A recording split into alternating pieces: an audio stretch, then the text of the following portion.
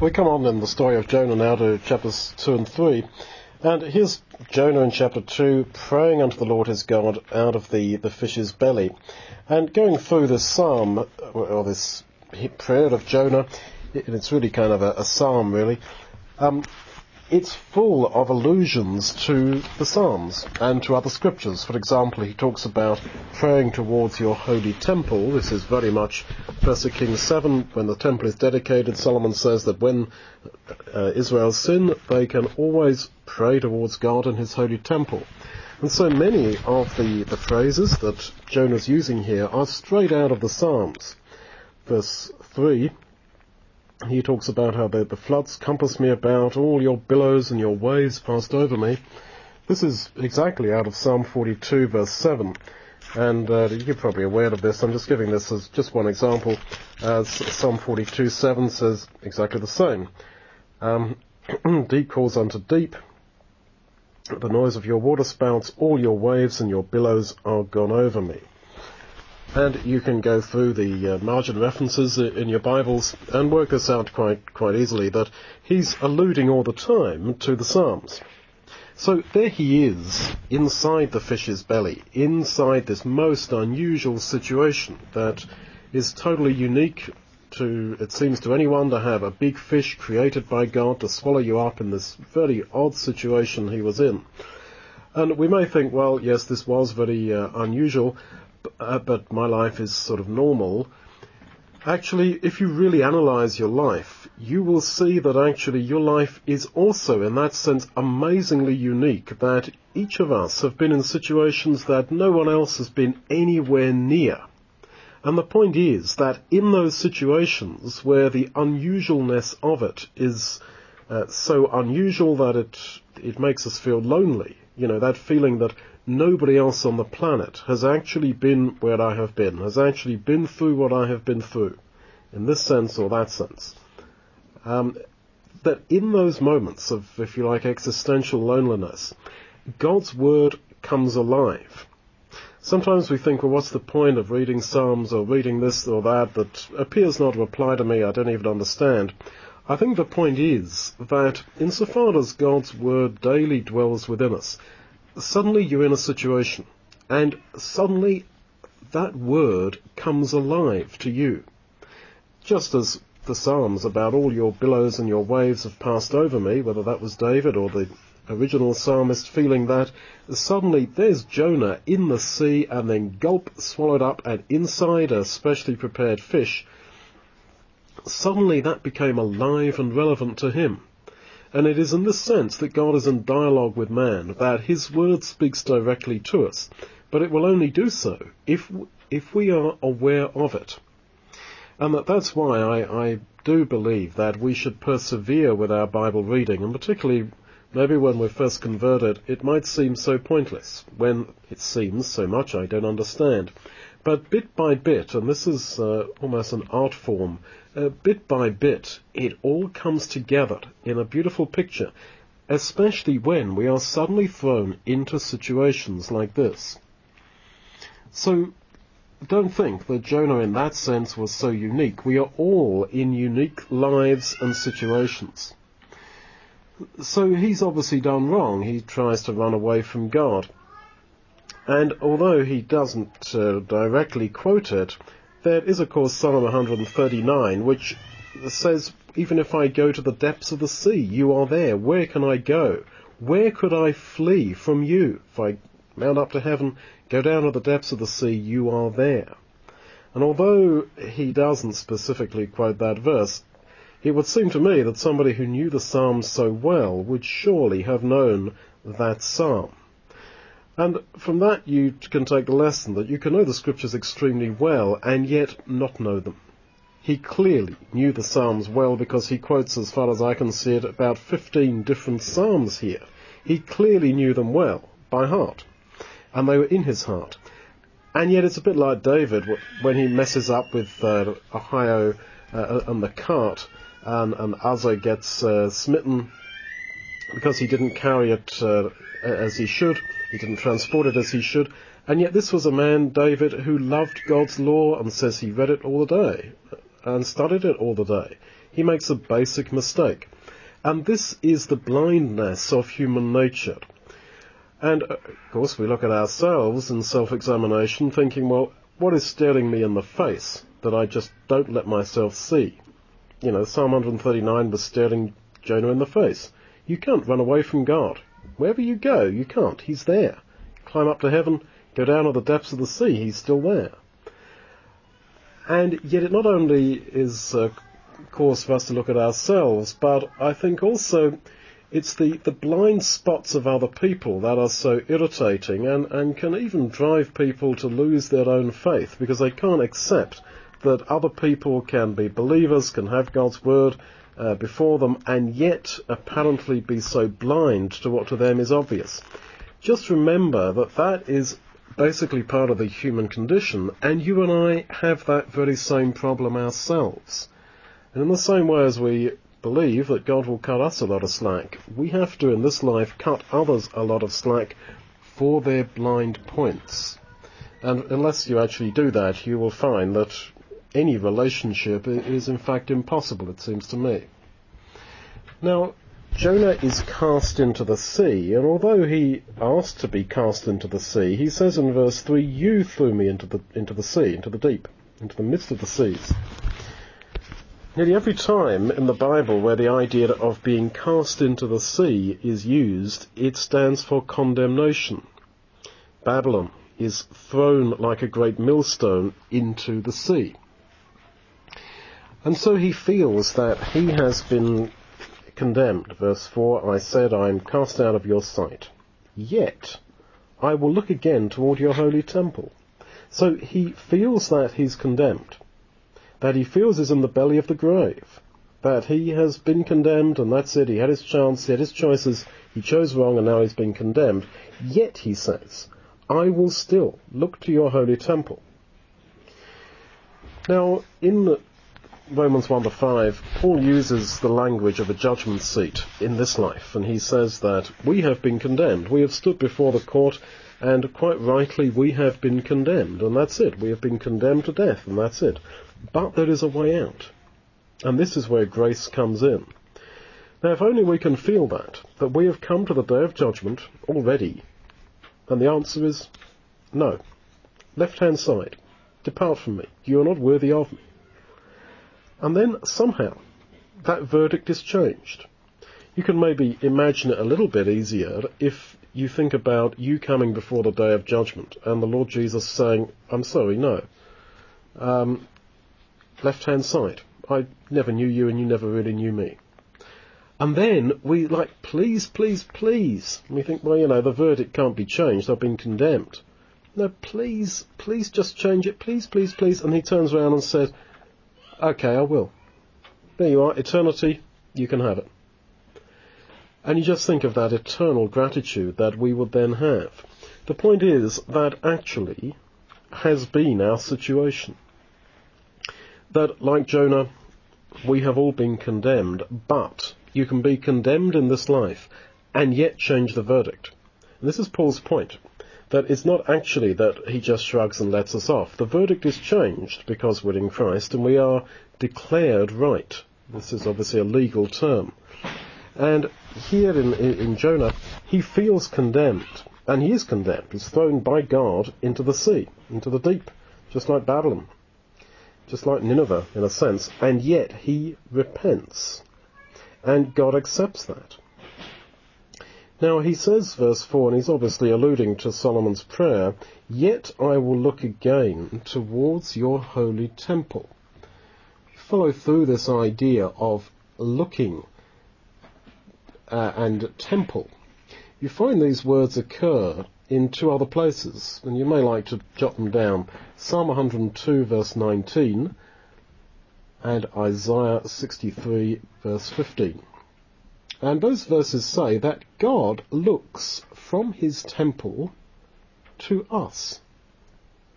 God looks from his temple to us. Same words when Jonah says, I will look towards your temple. But from his temple he looks at us.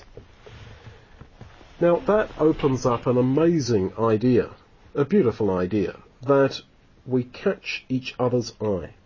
That God looks from the heavenly courtroom, from the heavenly temple, to us. And we, like Jonah, feeling condemned, being condemned, look in desperate hope for his grace towards his holy temple. And there's Jonah looking towards God's holy temple, and God looking from his holy temple to him that has a contrite and broken spirit. And there's a catching of the eye. That is when a man or woman meets with their God.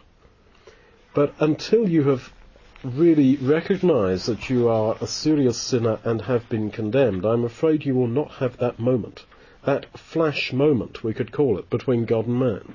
You will not experience that if you are so not really convicted that you have been condemned, and that you desperately, as a condemned sinner, lift your eye in a desperate hope for grace to the God of all grace in heaven.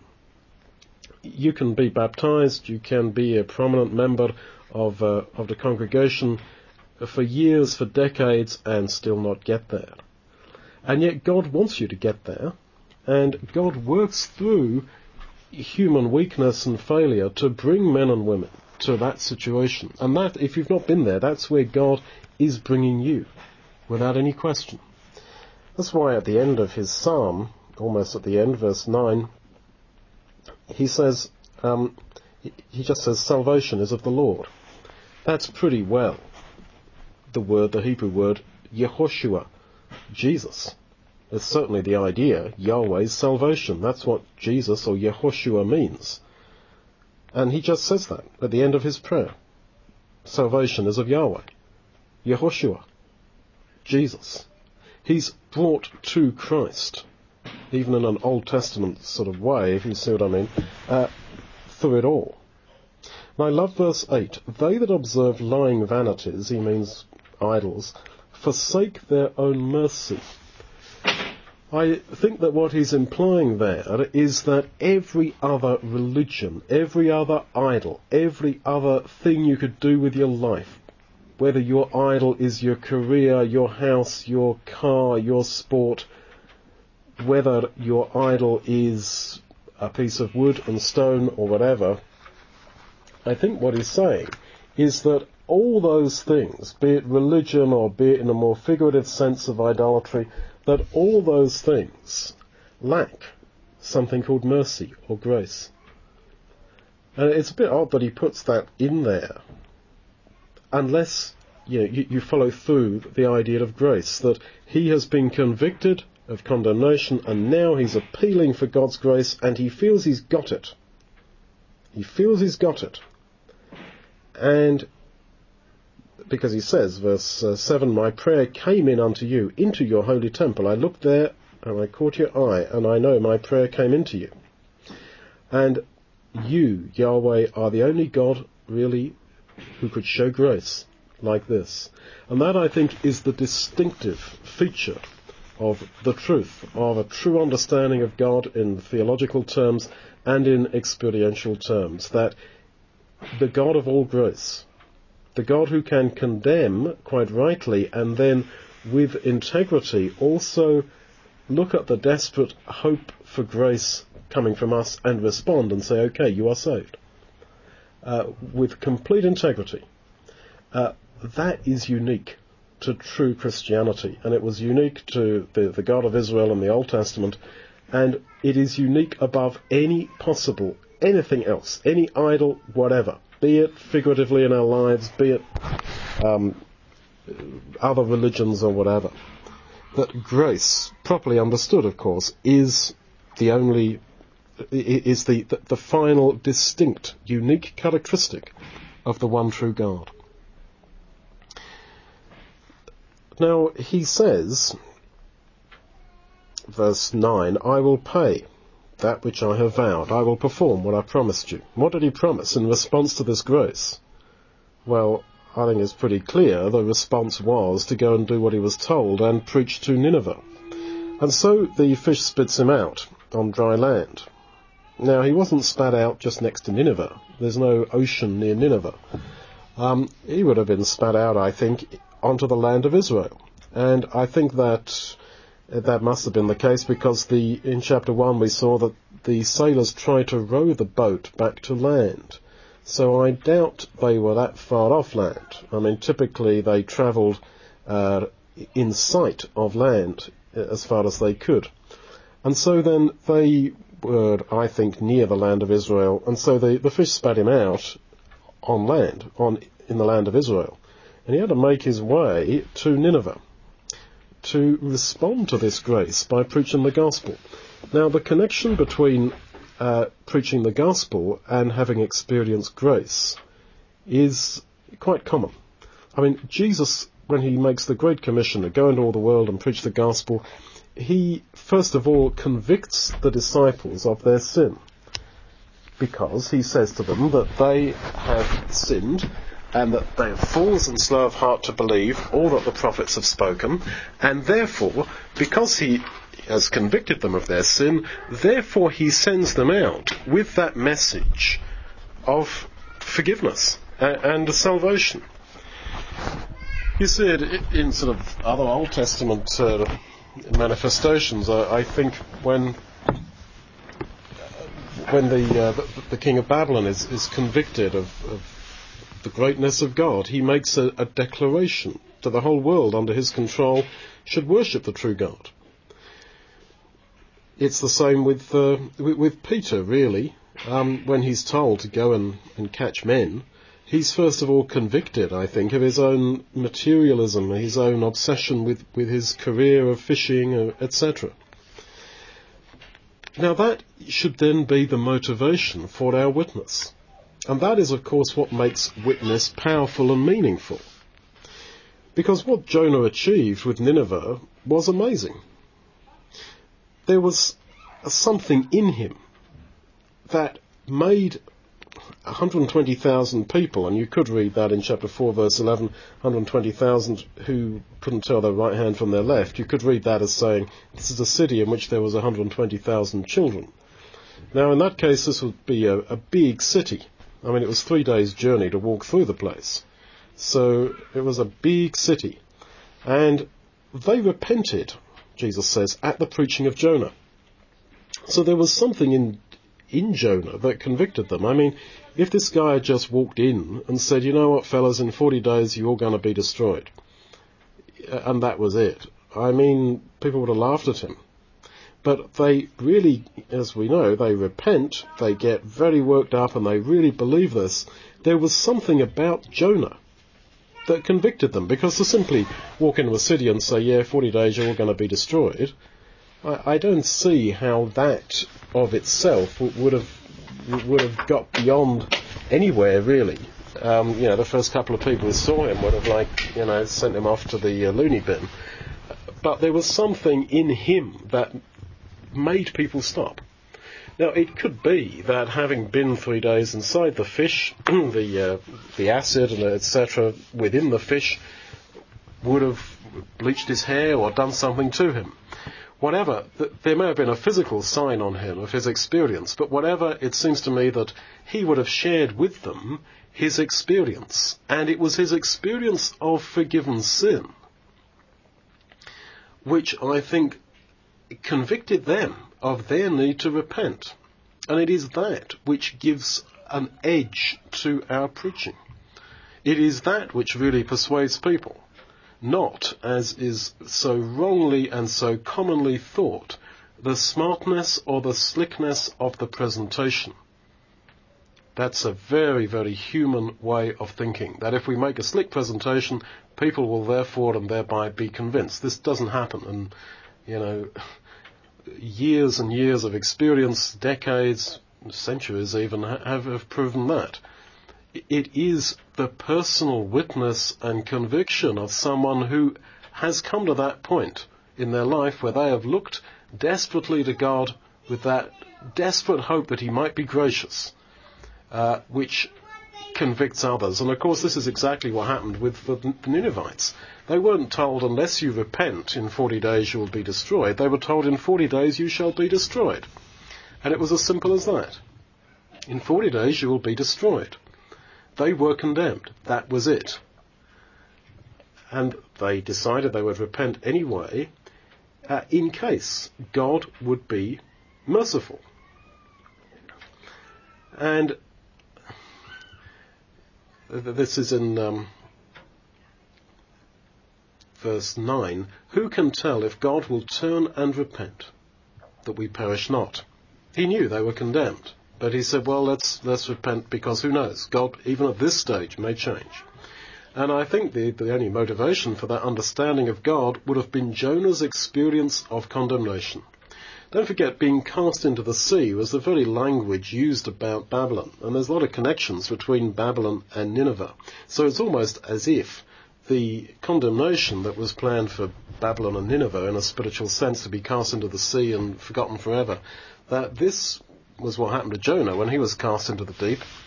And yet, there, he desperately looked to God and caught God's eye, as I suggested, as it were, and was saved. Now, this then, as I say, really should be the motivation for our witness.